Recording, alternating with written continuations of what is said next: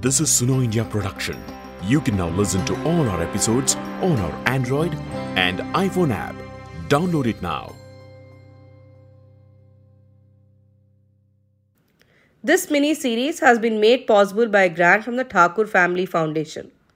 Thakur Family Foundation had no editorial control on these episodes. चीन में एक ऐसा वायरस फैल रहा है कि भारत ने भी इसके खतरे को भांपकर सतर्कता बरतनी शुरू कर दी है। ये खतरा है कोरोना वायरस का, जिसे वुहान वायरस भी कहा जा रहा है। देश की राजधानी दिल्ली समेत Mumbai. Welcome back. Let's turn to the other big story tonight. The first confirmed case of novel coronavirus reported from Kerala, where a student studying in China's Wuhan University has tested positive with the deadly virus. Indian students will now be evacuated from Wuhan virus from tomorrow. Outbreak that has claimed 213 lives in China. In a major relief, an Air India flight has been sent to China to evacuate nearly 600 Indians stranded there. The flight took off at 12:30 and is slated to return to Delhi at 2 a.m. tomorrow. Another special flight may depart. This virus could do if it were to spread in a country with a weaker health system. We must act now to help countries prepare for that possibility. For all of these reasons, I am declaring a public health emergency of international concern over the global outbreak of novel coronavirus. आज रात 12 बजे से पूरे देश में, ध्यान से सुनिए, पूरे देश में आज रात 12 बजे से संपूर्ण देश में संपूर्ण लॉकडाउन होने जा रहा है। हिंदुस्तान को बचाने के लिए, हिंदुस्तान के हर नागरिक को बचाने के लिए, आपको बचाने के लिए, आपके परिवार को बचाने के लिए आज रात 12 बजे से घरों से बाहर निकलने पर पूरी तरह पाबंदी लगाई जा रही है।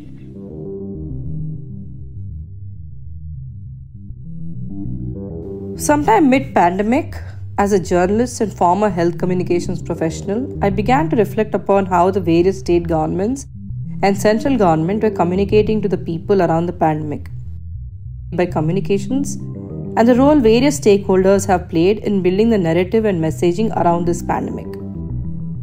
Hi, I am Padma Priya, the editor-in-chief of Suno India and your host for this series, Talking Right. This series is a result of many months of research and interviews with various experts where they reflected on what worked, what didn't work, and what could have been done better to alert the public. For this episode, I reached out to Dr. Anant Ban, who is a researcher in global health, bioethics, and health policy and works for Sangat, a not-for-profit organization working in health policy and health interventions. You will also hear from Dr. Usha Raman, who is a professor at the Department of Communications at the University of Hyderabad. I first sought his initial thoughts on how Indian government was faring in communicating about COVID-19.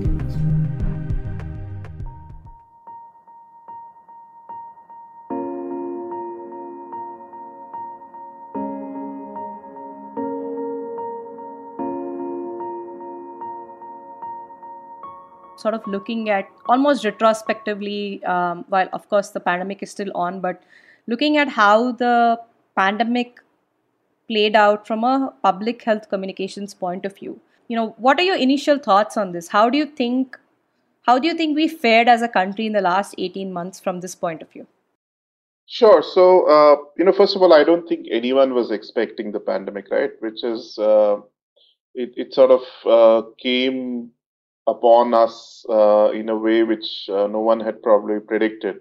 Of course, there have been past pandemics, but we will have a pandemic which will go on for so long and involve such a large part of the world and cause this much devastation was probably not something which people were prepared for, health systems were prepared for. And that, of course, also is a problem in itself, that we don't have health systems necessarily prepared and resilient enough to anticipate such a situation coming through. While this is true that no one saw the pandemic coming and enveloping the entire world the way it did, it is worth mentioning that many countries, including US and India, had some form of pandemic preparedness plans in place. In fact, In December 2019, before all hell broke loose with COVID 19, the World Health Organization, or WHO, hosted a gathering with a diverse set of experts to discuss preparedness for a potential influenza pandemic. But in the beginning of COVID-19 pandemic, there was no clarity around the virus itself, which led to pretty stringent decisions by various governments, including India. Initially, there was not a lot of clarity around the virus itself, how it was spreading, because it is a new virus, and then what would be the manifestations, and so probably in the first few months, that was what was being figured out, and because there was certainly a lot of concern initially, especially as it started to spread across countries, a lot of decisions were made which were probably quite stringent. A good example of that would be our national lockdown, which happened when we had relatively less number of cases reported in the country, but was imposed across the board. And that also links to your question, which is how did we do on the public health communication? So I think the challenge has been that while there has been a lot of leadership, and this goes all the way to the national leadership, state leadership, district leadership, sub-district leadership, getting involved in sort of communicating decisions, the rationale for the decisions perhaps could have been clarified in a much more transparent and open manner. Because what happens is you have decisions which are announced, but perhaps the ramifications, the evidence base behind it, not necessarily always being talked about in an open manner, and that leads to these lingering questions which a lot of people might have. Now, that doesn't only apply to decisions about the lockdown, but also why certain interventions were allowed. Why was something allowed to be used as a prophylactic at mass scale? Why were decisions made around allowing convalescent plasma therapy to be used, hydroxychloroquine to be widely used? Decisions around vaccination, evidence base behind it, and how were decisions made around prioritization of limited resources, availability of oxygen. As we know, through the waves and the last 18 months and more, a lot of these have had to be made off the cuff. So, there was not a lot of lead time perhaps for policymakers, and that includes the communications team within the government. But if they had kept trust building at heart, then one would have expected that there would have been a more openness and data being shared. And that is where I think we were deficient, certainly. So not to say that this has been an easy task for anyone. And, of course, it has been challenging times. But there is a lot to learn around how we can do better. And that includes on the communication side as well. None of us expected the pandemic. There's so much, in the initial months, and now with every new variant, there is so much uncertainty. So how do professionals, whether it's in the government sector or in the non-government sectors, how should professionals provide this need-to-know information, which will help people make smart decisions, and and how do they remain credible while doing so? So I think in short, how does one communicate facts and uncertainty almost simultaneously? How is messaging to be done? What is the right platform? Who is your audience?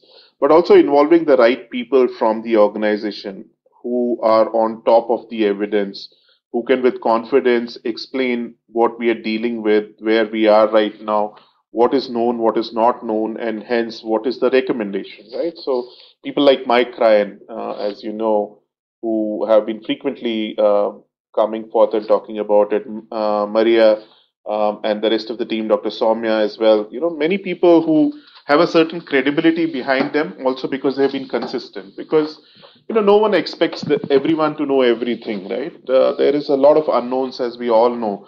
But if you are being honest, you're being truthful, and you acknowledge what is known, acknowledge what is not known, and then talk about the facts in a way that it is easy to comprehend and understand, and the basis for any recommendation, that is what I think we would expect of our policymakers and those in charge of health communication. When you start to get a sense that perhaps what you are hearing is divergent from what you are seeing on the ground, what is being reported, when the evidence base behind a decision or a set of decisions is not very clear, or there seems to be something wrong with it, when a lot of questions are being asked but not necessarily responded to, when the communication is unidirectional, it's just a release or a press conference where a lot of facts from their perspective are passed on, but you don't really have a chance to seek clarifications, especially on areas where there are lingering doubts. Then I think that's where the trust element starts to get affected, and I think that is something we need to address, and that is something to not allow to happen.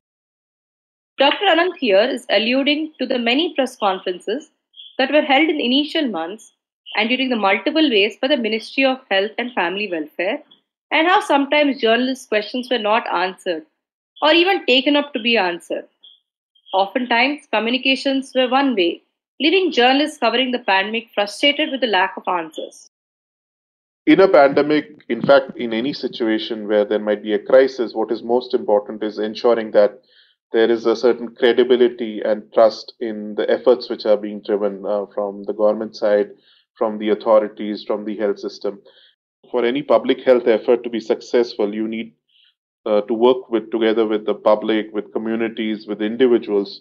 And for each of those constituencies, you need to ensure that they are on board and they understand why decisions are being taken, especially anything which involves, for example, an impact on their liberty, an impact on their rights, an impact on their ability to do certain things or not, or being asked to go ahead and agree to a public health intervention like like vaccination, like going in for isolation if infected, like agreeing to be quarantined if there is a risk that they might have been exposed to infection, agreeing to stay at home if there is a suspension of liberties during a lockdown. All of that requires people to be convinced that, yes, this is an important decision. This has been taken by a credible group of people who are experts in this domain. It is in the best interest of the larger population. And if I am sacrificing any of my rights to abide by this, that there is someone who will take care of my interests. For example, ensuring that I have a steady supply of food, that I have social support available. And that especially is true of those who might be the most marginalized or the most vulnerable in our society. And that is the kind of individuals and or communities that we need to think through when we are devising any intervention and communicating around it. Professor Usha Raman of University of Hyderabad, who teaches communications, pointed out during our conversation how the public's trust in public systems also impacts the communication during the pandemic. I think in India and perhaps in some other governments across the world, this trust deficit between the public and the government has been gradually increasing over the years. If we're talking about India particularly, the trust in public systems, whether it is health or education or infrastructure, I think the trust has eroded over the years with the private sector kind of stepping in and not completely fulfilling the public interest goals of those sectors. So we're operating in a context where there's already a trust deficit between the government or between the state and the public. This is overlaid then by the emergency that was created because of the pandemic. So then how does communication help to bridge this gap when the gap is not necessarily of information, but it's a gap also of action, right? So the government can say, can shout from the rooftops that they are doing this and they are doing that, or you should do this and you should do that. But if there is no trust in the government or in the people who are saying these things, then the communication doesn't really, there's a huge challenge then for communication, right? Very often you would go to dashboards, COVID dashboards, for instance, that were run by non-state actors like Johns Hopkins or, WHO is kind of an interstate actor, but like Johns Hopkins, or in the early days of the pandemic, there were a lot of independent data analysts that created their own dashboards and so on. So, but that was only available to people who knew how to access information. But I think what it showed was there was this trust deficit, and therefore people were going to other sources for information. Now, when you come to the part of the public that doesn't have that access, I think that's where the crisis really played out, right? Having worked in the public health space of comms and advocacy, one of the things that we were taught early on and learned the hard way is to work with the community and work with the community leaders. Do you think that was done effectively in this pandemic? Do you think all the necessary community leaders were actually roped in? And maybe an adjunct to that question, and you can answer that perhaps later. In the initial stages and even now, ASHA workers were asked to go and communicate about coronavirus and do these fever surveys. How equipped do you think they actually were in terms of this sort of understanding towards messaging and setting the tone and so on? I think in many ways, the first few months of the pandemic, the community level actors were not activated by the state, but they autonomously activated themselves, seeing that there was this gap, right, between service provision, between information access and all of that. So I think the gap that was left by the state in terms of reaching the last mile or reaching communities was really filled by community actors. And I think this happened to varying degrees of success. So initially, in terms of, if you look at small communities, urban communities, there was a lot of cooperation in terms of sharing information resources, sharing methods to stay safe and so on. But that happened only in educated pockets, right? So when you look at rural or even in urban health spaces which are low resourced, it was community health workers that were then asked by the state or ordered by the state to fill this gap. But particularly when you look at ASHA workers or community health volunteers, what ends up happening is that they have, and this is a problem that has existed across time, and I think it came again to the fore like many other things during COVID, which is that there are demands on them to fulfill a particular role, in this case of surveillance, let's say health surveillance, as well as information provision, without giving them either autonomy or sufficient education and reposing trust in them.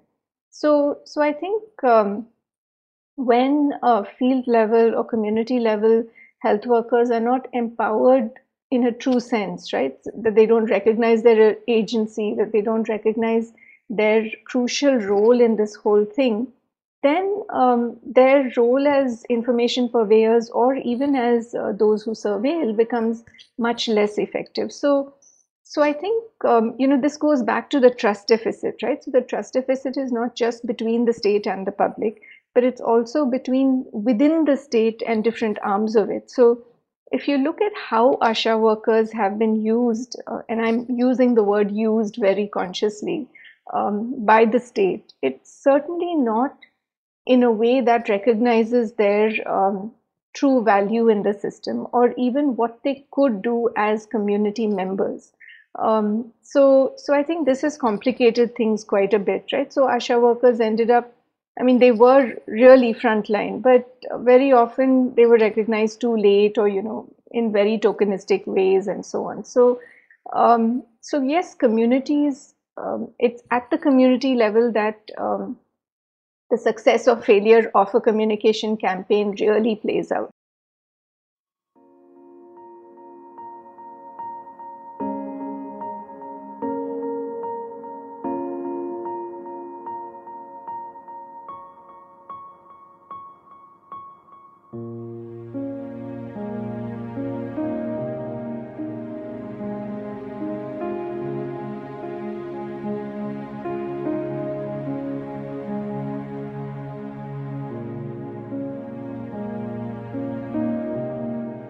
Dr. Anantaban and I discussed how not engaging in scientific communication can lead to exploitation due to misinformation.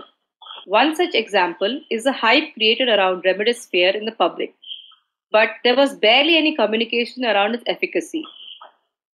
How does not engaging in a discussion about various recommendations on drugs such as hydroxychloroquine, for example, impact the trust of the public? For example, like I just mentioned, there was confusion about the efficacy of remdesivir, yet people were scrambling to buy it.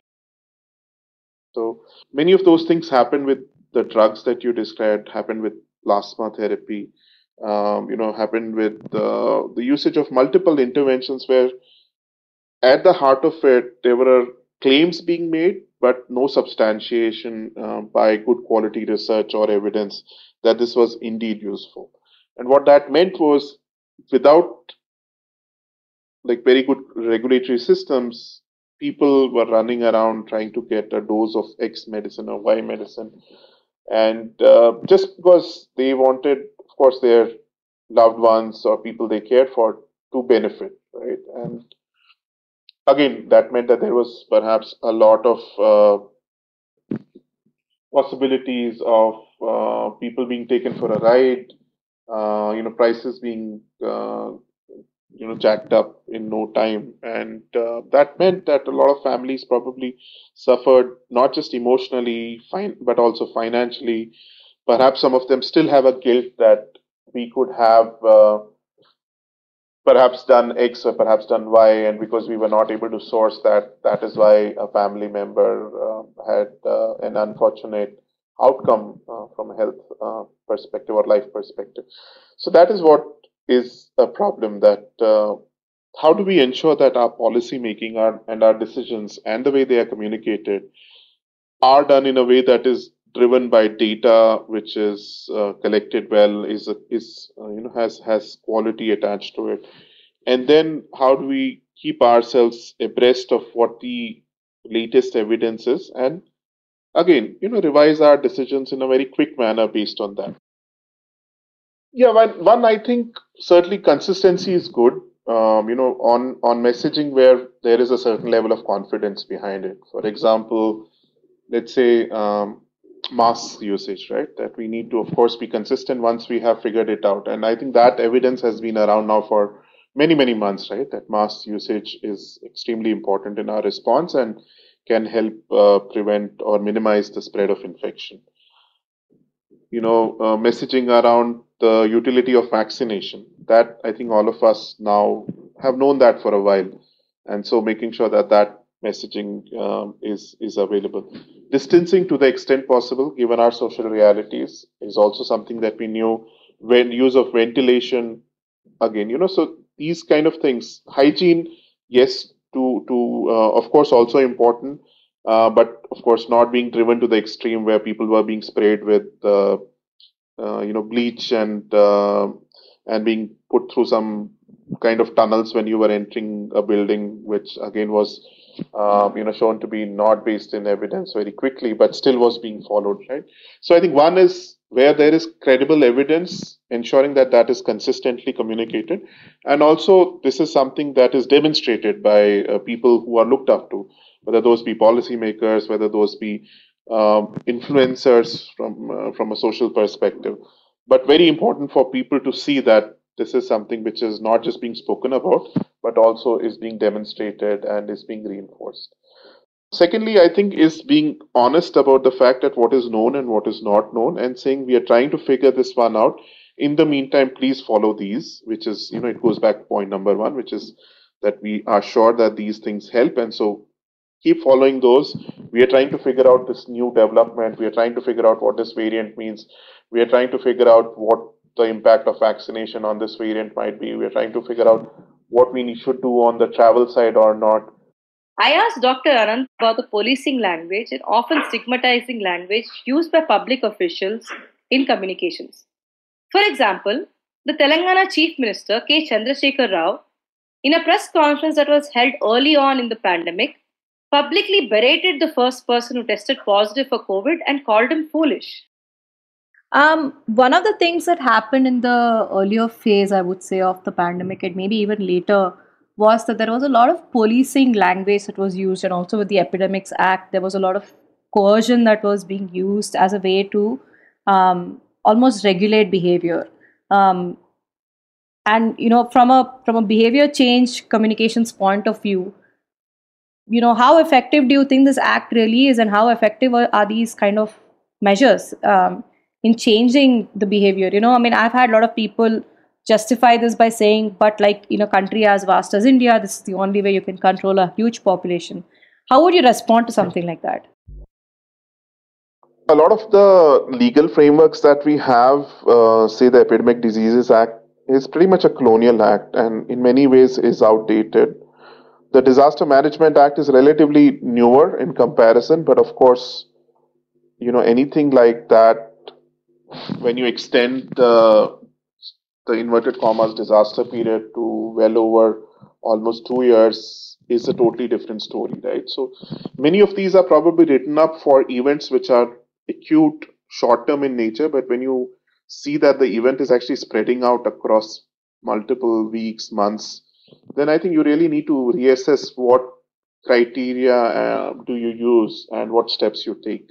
And that includes, what is the basis of response, right? If the basis of the response ends up being that the district police or the home department is the one driving the response, then there is a slight problem. And that can become a major problem when that is the main way of addressing the problem rather than having a public health lens. Of course, not to say that law and order is not important during a pandemic response, but they are not the ones who should be driving it entirely, right? They have to be informed by good quality public health thinking. And that, I don't think sometimes was clear that this was indeed happening. And are we driven by data from epidemiologists? Do we have policymakers who understand the nuance of how to do good quality behavior change communication, who understand how important community and public engagement is, who are understanding what the implications of certain steps are and making sure that you have mechanisms to address that? So, for example, if you are stopping people from going out and earning, especially a daily wage earner, then have you put in social support mechanisms?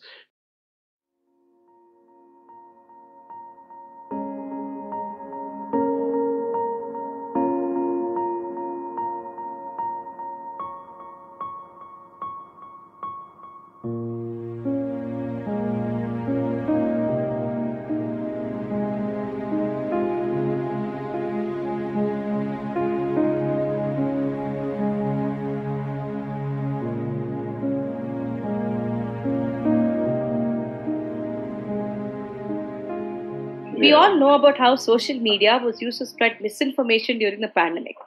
I asked Dr. Usha if this infodemic is something that can be tackled easily or if it is here to stay for good. She told me media literacy would play a critical role here. Yeah, I mean, this is a question that's come up in many other spaces also, right? When you think about not just misinformation in the space of health, which we found was extremely it could be extremely harmful, but also misinformation that builds a sense of the world, right?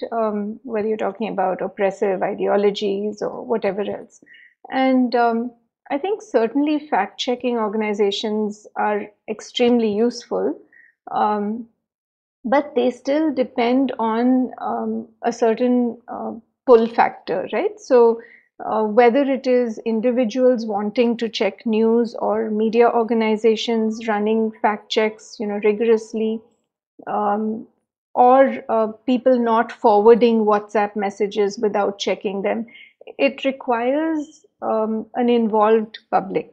I think the kind of fact-checking machinery that you're talking about with these kinds of organizations, it requires a certain investment of time on the part of the public to ensure that the information that they're receiving and sharing has been vetted in some way. But I think what we need is to empower people to be critical consumers of the news. And that is something that, so no matter what kind of regime we have, right, no matter what kind of authority is actually gatekeeping the news and spinning it to their own advantage. At the receiver level, if people are equipped with the kind of critical tools that they can apply to looking at information, no matter where it comes from, that's ultimately the best answer, to have an educated consumer. Which means then we need to start really early. I mean, we need to get children to start asking why and what and how right from when they start listening to stories. So, just before I came on this podcast, I was reading this piece about Ma Shweta Devi's The YY Girl. And I think all our children need to become YY children, right? I mean, why is this put in this way? What does this headline mean? Why are only these people being quoted? Why are not other people being quoted? And so on and so forth. So I think media literacy then becomes the answer. And I know that sounds like a catch-all solution because everybody ultimately says it's media literacy, but I think that's because that is the way to go. And it needs to become part of our everyday education, that we do. Do you think, like one of the things I know that just before the pandemic, India was working with, along with other partners like the WHO and other countries, was to put like a pandemic preparation plan in place. Do you think having like a central level communication plan works, or should it be extremely decentralized? Just from learnings from this pandemic, hopefully we will not see another pandemic in our lifetime. But if we were to see one, what would be some of the key learnings for you, and what should people at the policy level be adopting? So there is some element of the communication which I think can come from a central, resource, right, or a clearinghouse, because they might have access to information on a rapid basis. They're getting evidence from all parts of the country. They're also imbibing evidence from global bodies, other countries. And so that can be processed, and some standard templates, some messaging can come from there. So in my opinion, there is a role for central communication and a central clearinghouse, perhaps because they can be informed by evidence both from within the country, within that area, as well as from evidence from other areas, other countries globally, and use that to make certain broader recommendations. But that cannot be the only communication model. We also need that to happen at the local level and being driven by local realities, because when we sometimes use words such as waves, it sometimes might give the impression that there is this singular uniformity of the pandemic happening all across the country. But in truth, what we see is that there are various variations. Some states have lower case counts, some states have a higher case count. The time when you might have a wave in a particular area might be very different from another. So you might have actually a series of waves which are happening, right? So that is where the local evidence, the local database becomes important. So I think, again, that should influence what kind of decisions are also done at that level and communicated. So we probably need a whole range of communication approaches as well as stakeholders doing it, but with some cohesiveness, with some consistency, so that you don't have this confusion happening. And that would help people know that, when the messaging is coming, it is coming from a place where it is driven by evidence and there is a certain consistency in approach and content. Dr. Usha made another important point while I was talking to her, and it is only apt to summarize this episode with that. Communication is patched on to strategy. So a national disaster management plan or a health service delivery plan is already out there, and you've already identified who's going to do what, etc. But you have not planned who is going to say what and how are they going to say it. And what they do is often, the success of what they do is very often determined by how that action is communicated.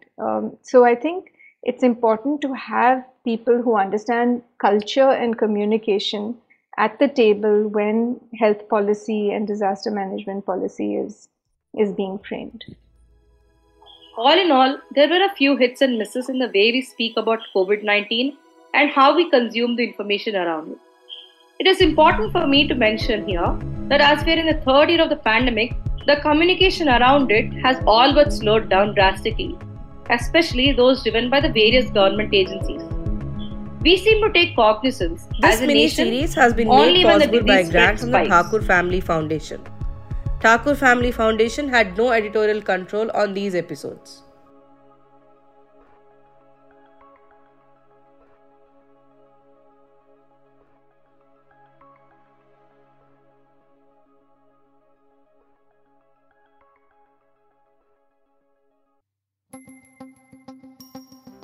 This is Suno India production. You can now listen to all our episodes on our Android and iPhone app. Download it now.